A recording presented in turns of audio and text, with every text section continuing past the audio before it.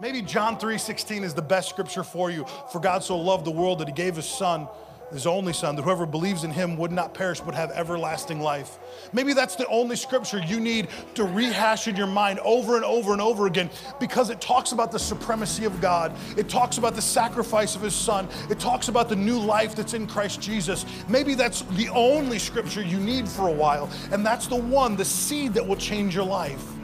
I don't know what scripture it is for you. I don't know what word it is for you that God would bring to you. But I know this, that if you're not feeding the heart the word, even the things you can change won't change, because you'll go back to that default behavior.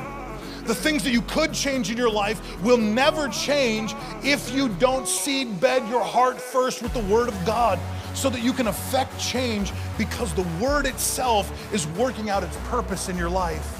I will say this, that seed bedding a heart is not like the story of Jack and the Beanstalk, where Jack plants a seed and boom, all of a sudden there's a stalk that raises to the heavens. It's not our job to kick the seed around and say, hurry up and get to growing. It's our job to allow the seed to do its work. Thank you for listening to Daily Dose of Grace.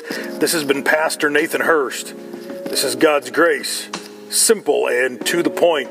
To find out more, please visit nathanhurst.me.